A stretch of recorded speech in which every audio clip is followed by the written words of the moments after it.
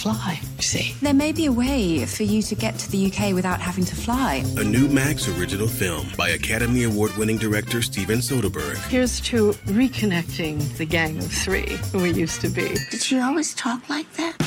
Meryl Streep, Candice Bergen, Gemma Chan, Lucas Hedges, and Diane Wiest. Whatever character I write about is essentially about me.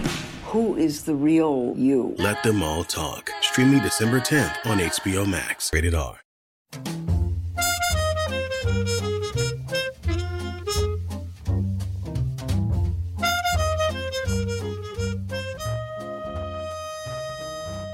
Good morning. It is 13 days until the end of 2020, otherwise known as Saturday, December 19th, and you are listening to Morning Meeting. I'm Ashley Baker, the style editor of Airmail. And I'm Michael Haney, a deputy editor here at Airmail. Welcome to the show. But is it 13 or 12 days? I'm bad at math. Okay, don't ask me to do math. Nathan already asked me the difference between horizontal and vertical this morning, and I was not able to answer him. Okay, like, it's not my thing, and I'm cool with that. Who's that? Sorry, that was Cecily. I think, like, we're all feeling the same way, sort of howling at the moon, waiting for 2020 to end and for school to be back. Michael, we have quite an exciting issue of Airmail this week. We should start with John le Carre, don't you think? Oh, 1,000%. Look, we could talk about the COVID vaccines. We could talk about the Russians hacking into our very soul. But let's really start with the important news, which is the passing of John le Carre. What strikes me, and I'm a huge le Carre fan, is we live in a world that, like, you can't imagine it without le Carre giving you the vocabulary and the imagery for it. I mean, he literally created vocabulary, so much so that words he rolled into his books like mole and honey trap and the circus were words that MI6 and MI5 and the CIA didn't even use, but he sort of invented them. But yeah, he died this week. Fantastic writer, unbelievable impact on the culture. I mean, what's amazing to me is, like, as I said, like, you know, you sort of forget his influence, but, like, we live in a world, like, everything we watch in the culture, pop culture wise, like from Homeland to The Americans to even this new Israeli show I'm watching on Apple TV, Tehran, everything is about this spy craft and this world of agents and duplicity and countries trying to go against each other. He invented all that, really, you know, and to me, what's amazing is Spy Who Came In From the Cold comes out in 1963. Prior to that, there was not this cynicism in statecraft and spycraft, and it was still sort of this post-World War II world, but yet, you know, 63, the same year that Kennedy is killed, this book comes out about the Cold War divide in Germany, and it's sort of like it shifts how we see countries and politics and the ambitions of states and diplomacy, and he brings this kind of cynicism to it all, but also this takes us inside and makes these characters very human and noble. They are no longer these sort of globetrotting, infallible men. Now they're very fallible human beings. Yes. Great point. He's the anti-Bond, Michael. He is the anti-Bond. Exactly. Perfect. Mm-hmm. Thank you. And he knew the difference between verticality and height. Thank God someone does. Do you have a favorite le Carre film adaptation?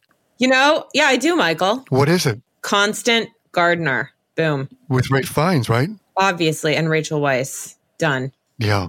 That's one of my top three. You know, one of my second all-time favorites? Tell me. Have you ever seen A Most Wanted Man? Who hasn't, Michael? Of course. A lot of people haven't. Really? Anton Corbijn directed. It looks beautiful, but it's got Philip Seymour Hoffman, one of his last performances, right? Unbelievable, right? Unbelievable. You know, last week we had started off the Louis Malle Film Fest. This week, go see all of the John le Carre adaptations. It's a great way to spend the holiday. Especially since we have nothing else to do, like no parties. Yay. If you haven't read his memoir, which came out a few years ago, called The Pigeon Tunnel, can't recommend it enough. You know, it's a guy who sort of, his own background was unbelievable. And he thought, for, you know, most of his life, he had, of course, invented his own nom de plume. And sort of this is in this memoir, he kind of reveals a lot about his own background, which was murky, and he never really acknowledged. But, you know, a lot of his inspiration in his books was about rogues and tricksters And yet you learn in his memoir that his father, Ronnie, was this kind of charming, feckless con man, as we write in this week's issue of Airmail in a piece by Ben McIntyre, and who lost several fortunes, was in prison for fraud. And Le Carré, growing up, had this man in his life who also beat him. His mother walked out on him. And as Le Carré writes in the memoirs, says, people who have had an unhappy childhood are pretty good at inventing themselves. So it's a terrific memoir. Can't urge you to read it enough, because it's also about the writer's life and how he sort of came to create this world, as I said, that kind of all, from the Americans to Homeland to Tehran, we live in it now. And as even Graham Greene said, Spy Who Came In From the Cold, greatest spy book ever. Michael, I've learned a lot this week about Tina Turner, okay? Things I didn't know. 1, she's Buddhist. 2, she lives in Switzerland. 3, she has written a new self-help book. It is called Happiness Becomes You, a guide to changing your life for good. And we should all read this. And she's got a great piece in Airmail this week. It's kind of it's a collage of lessons learned. She talks about what's love got to do with it, and asking us if we could even imagine her career without it. It was her biggest hit and a really transformational song. But she says it was one of the songs I didn't like when I first heard it, which I wonder why that was. She doesn't go into why, but what's not to love about that song? Who needs a heart when a heart can be broken? Oh, God. Are you going to sing for us? Should I start? It's either that or Christmas carols. What do you want me to say? Michael, you know what? One of my favorite things about Tina Turner? Tell me. Her incredible talent, yes. Her wonderful personality, her sense of wisdom and knowledge, yes. But also those legs. Like, does she have the best legs on the planet? Can you answer that question? Maybe not. Okay, well, I'm going to say it. I think she has the best legs on the planet. She's the person who inspired me to wear mini skirts. I'm still doing it. Thank you, Tina. I love her style and her look, and she's such a force. And she's been in culture for so long that we think we know her. And guess what? We don't know that much about her at all. So this book is a great reason to sort of delve in. Yeah, well, if you want to see those legs, and you're of a certain age, and maybe just Google the YouTube machine, her saying "Proud Mary" and doing that famous kind of moves on that. You'll see that with the. But as I said, I also still like her and remember her for the Live Aid appearance in 1985 with Mick Jagger. It's a little hokey, I know. But it was cool to see that moment. And actually, I'm still getting over. A few weeks ago, I asked where you were in 1980 when John Lennon died, and you said, I think I was in utero. So I'm reluctant to bring up 80s memories now, but yeah.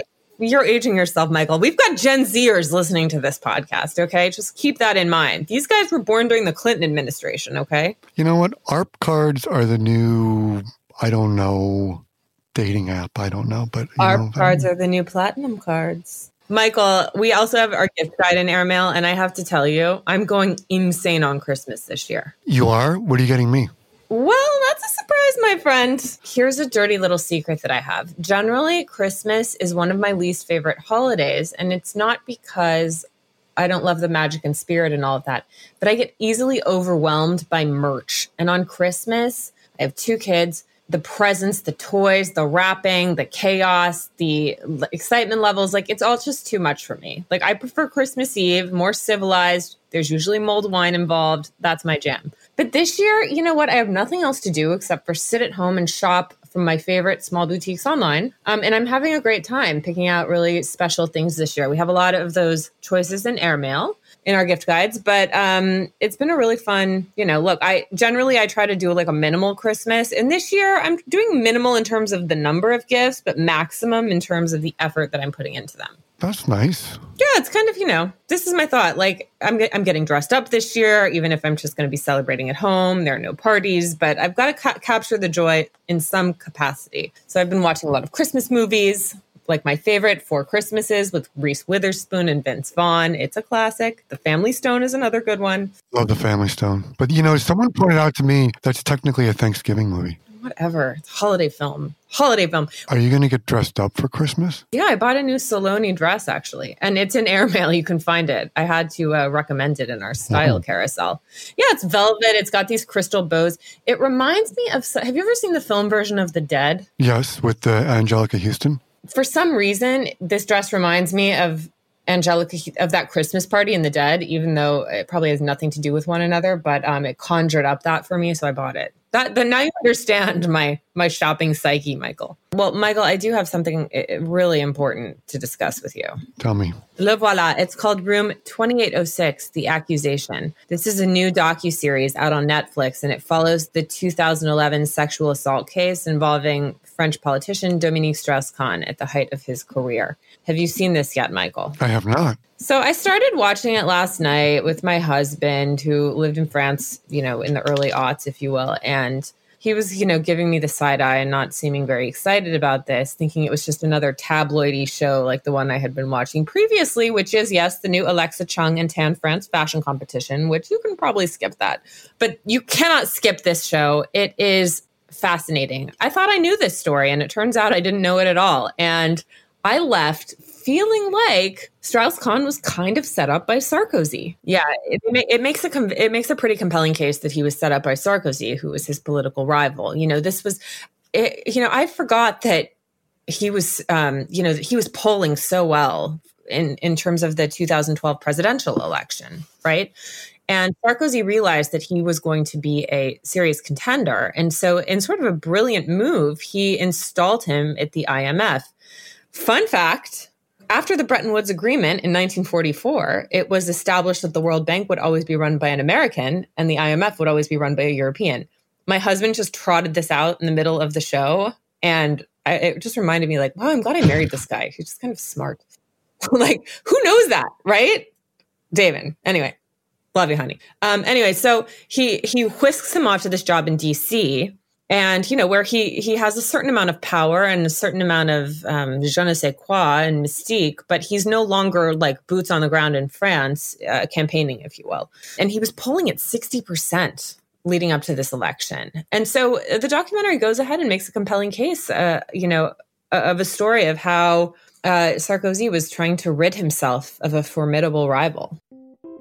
Morning Meeting is brought to you this week by HBO Max. Michael, are you going anywhere over the holidays? Yes. You are? Where? I'm going to my couch to watch a very good movie. Like Let Them All Talk on HBO Max? Exactly. Let Them All Talk is the new original film from Steven Soderbergh, the director behind Sex, Lies, and Videotape, Ocean's 11, Aaron Brockovich, and many other great movies. And now he's got Meryl Streep, Candice Bergen, and Diane Wiest in Let Them All Talk, an original comedy drama where Streep plays a writer who reunites with her two friends. I can't wait. That's two of us. If it's Soderbergh and if it's HBO Max, I'm in. Let Them All Talk, streaming now on HBO Max.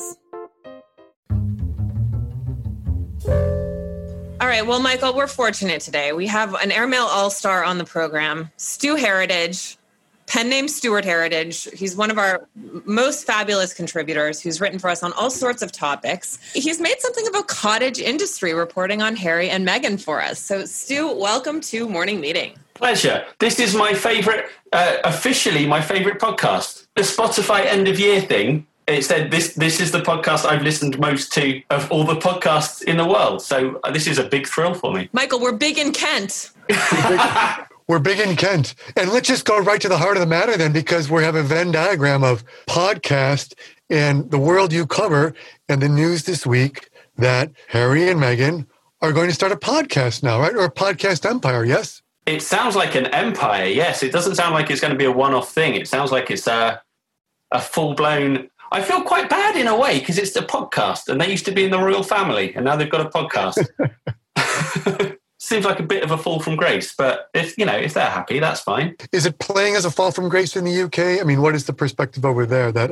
I've been seeing people saying it's like, it's everything from them sort of trying to be like Michelle and Barack and sort of start this little media empire to, it's sort of like lost millennials. It's like, when in doubt, start a podcast, right? I think in general, there's, especially here, there's sort of just a bewilderment by how American things are going.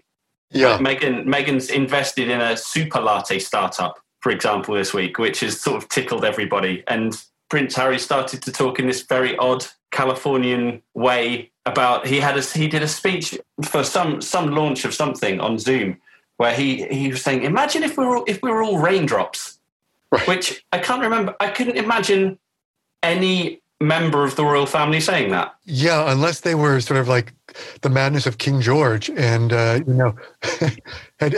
gone round the bend or something, right? Yeah, and I've seen The Crown. That would be a weird tonal shift. Yeah, if one of the characters came in and started sort of waxing lyrical about the universal. If we all lived in a cloud, I don't know what he was talking about. I think it was climate change. It's hard to say. Stu, have you always been a royal watcher? No.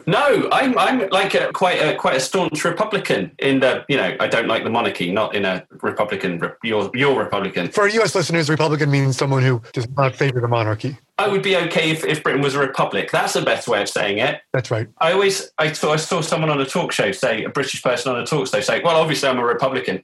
And there was just a chill. You could just see the chill go across the screen where the studio audience went, oh no. But yeah, no, I haven't, I kind of pay attention a bit in that, the Queen is on money and stamps.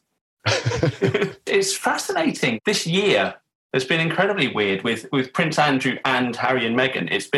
It's been season 4 of The Crown part 2, it feels like, in real life. It's not quite an annus horribilis this year for the royals, right? But it's an annus weirdus or something maybe, right? That's the proper Latin for the term, an annus weirdus.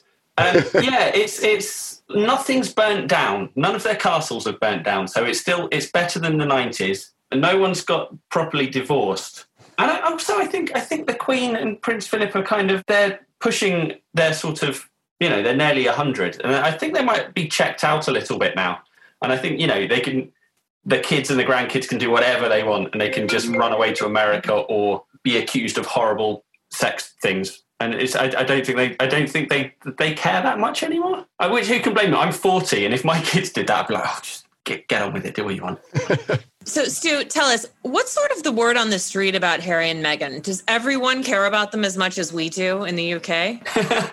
Weirdly, yes. And there doesn't seem to be any middle ground. People are either very, very, very, very firmly for them, or they dislike them intensely. I'd like to think I'm sort of in the spectrum, sort of in the middle.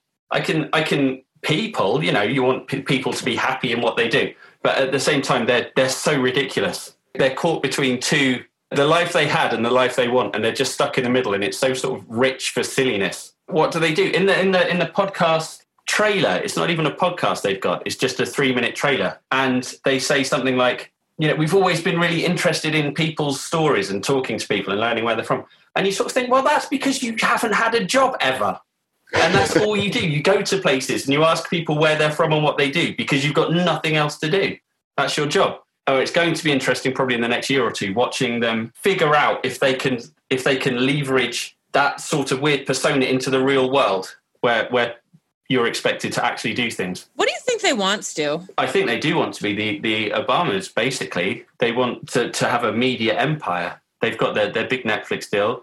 They've got apparently this, whatever the podcast thing's going to be. But the difference is, of course, that the Obamas had, they had an earned position of power to work from, whereas Prince Harry was the kind of the spare one in his family who was immediately, as soon as his brother had children, his entire future just sort of disappeared. He was second line to the throne or third in line to the throne. And then as soon as his brother had kids, he just smashed to the back of the line. And that's a weird life to have. But I don't know if it necessarily means you can, start making documentaries because of it. Or the reality show, which might be happening. I'll watch that, Stu. Of course you will. I'll watch one episode of it and then write about it for money. I wonder what Harry is thinking about life in Santa Barbara, because I'm not sure you could get farther away from where he came from than that. No, it's weird, isn't it? I have a feeling he probably likes it. Of the two of them, I think he would most like sort of the anonymity of not being in the royal circus. So, I mean, having a big house and slightly more privacy, I'd imagine, in a country where people are much, much more famous than him. I think that must be quite freeing, but I don't know if that's necessarily the case for Meghan Markle. I think she might want to conquer the world somehow. None of this made sense to me because I felt like her goal was always to be a princess. Like, what's more fairy tale than that? And then she gets it and decides she's too good for it, too bad for it, doesn't want it. I don't really know. What do you make of her change of heart? genuinely, I think the royal family might be horrible to be around. Or if not the family, then the whole organisation around it, where everything is very protocoled and you have to learn hierarchies and you can do this, but you can't do this. There were 2 days of front pages in the newspapers because she closed her own car door once, which is bizarre. And I think that must be very frustrating. Well, they wanted to still sort of maintain the royal trademark for their Sussex Royal brand that got shot down by the Queen. I don't know if they're just rolling with the punches and trying to distance themselves, or they want to distance themselves, or if they really do want a clean break. It's very hard. You're right. It's really hard to sort of fathom what they want. I think that's what makes them interesting. Stu, you don't just cover the royals, although we like to think of you as our expert. What's your take on Boris Johnson's popularity right now? And Boris is I think, just universally hated now. There was a period of time where people would go nuts for him, and there would be crowds in the street. There was one when he was mayor of London, which is kind of a job, but not really a super, super important job. You have some powers, but you don't have a lot of powers. People sort of adored him because that's a role that you can sort of see through with just the power of your persona. He's had such a bad year, so just with COVID and with having COVID, and Brexit is still not sorted out. And that's got 2 weeks before there's the full-on deadline, which might plunge the entire country into the worst peacetime crisis in its history. And his reputation is really nil almost. He's taken very, very bad care of the country. I read today that he will probably, I don't know how reputable it is, but that he is very unlikely to be Prime Minister this time next year. He might just walk because of the stress of it all. So in the last 4 years, we've had general elections, at least maybe 2, maybe 3 general elections, the Brexit vote, and it's like I just want someone to make all my decisions for me. There's real sort of vote fatigue, democracy fatigue. Stu, maybe you're a monarchist after all. Maybe that's exactly. I am basically just describing a monarchy, aren't I? I just want a really rich family to come in, live in a great big house, and occasionally invade other countries and murder dissidents. Okay, an important question about Christmas. Ashley and I were talking about this the other day. It's a question that only someone in the UK can answer. What is your culture's infatuation with ugly sweaters on Christmas? What do I need to understand about this? Because if you asked me to do that, I wouldn't even come out of my room. I don't understand this. Yeah, I don't fully understand it either. They are truly horrific. My son's school just had a Christmas jumper day where we all had to go out and find the most hideous kind of migraine-looking sweater that we could. Stu, can't wait till we hang out again in London. We're going to invite Michael this time, maybe. Well, give your lovely wife and your 2 beautiful boys a big hug from us, and we wish you all a wonderful holiday. Oh, thank you. Yeah, Merry Christmas, Stu, and thank you for being on the show today, and we'll talk to you soon, I hope. Lovely. Take care. What are your plans this year for the holiday? Let me think. Nothing, and nothing. Brooke and I will be here in the city trying to decide this weekend what we'll be cooking, just the 2 of us. Hopefully, the weather will be nice and we can take a little walk. But I mean, we're not traveling to Chicago to see any family, so we'll be here. Yeah. Yep, we're going to be here too. And I'll be cooking and eating a lot of caramel corn and drinking a lot of mulled wine. Thank God for seamless delivery. Have you noticed how there is a certain amount of travel shaming going on, which I find so fascinating? A lot of people are traveling this year. Like, I don't judge. I kind of do, but like not about this. I feel like fundamentally it's such a difficult year and people are just trying to cling to their sanity. And if that means, going in a car to New Jersey to see family and friends, or, flying somewhere to be in a different spot for a few minutes. Like, I think we all have to be gentle with one another. On the subject of travel. Yeah. There's I hope everyone who listens reads George Kalogerakis' weekly airmail diary, which is, as we say, sort of curious news about these strange days we live in. And George does a fantastic job of pulling together news that you may have missed, but is one of those, I can't believe this. I didn't, and no one told me more about this story. And he does a great range of pulling in scandal and strange facts. And this week he's got 5 or 6 stories that I'm sure will surprise you. Everything from Vladimir Putin's secret plane being vandalized to the French army trying to sort of like basically create bionic Tony Stark-like Iron Man fighting forces.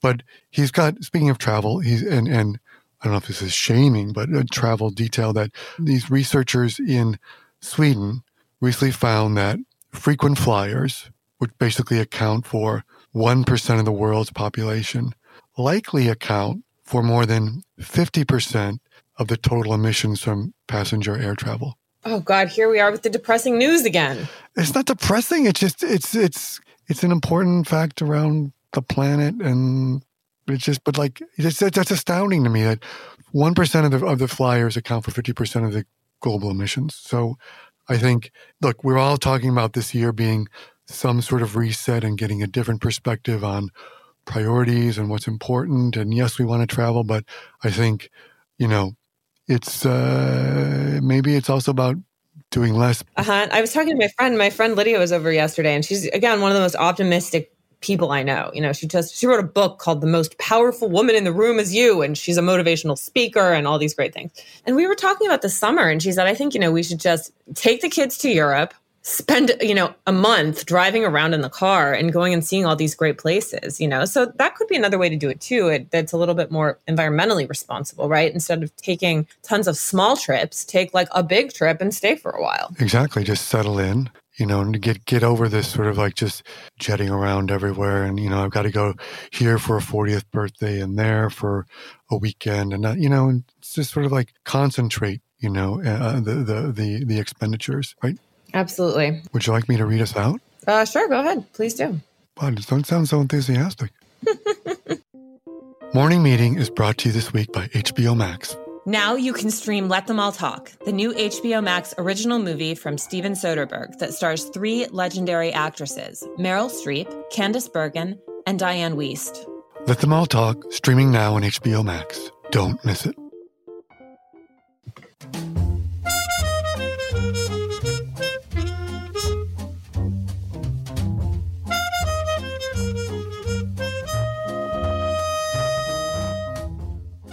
Twas the week before Christmas, and Morning Meeting is produced by Airmail Productions and edited by Jesse Cannon. Our co-editors are Graydon Carter and Alexander Stanley. Our chief operating officer is Bill Keenan, and our deputy editors are Nathan King and Chris Garrett. Our CMO is Emily Davis, and our music supervisor is Randall Poster. Speaking of music, our theme music is The Cute Monster by the Buddy Collette Quintet.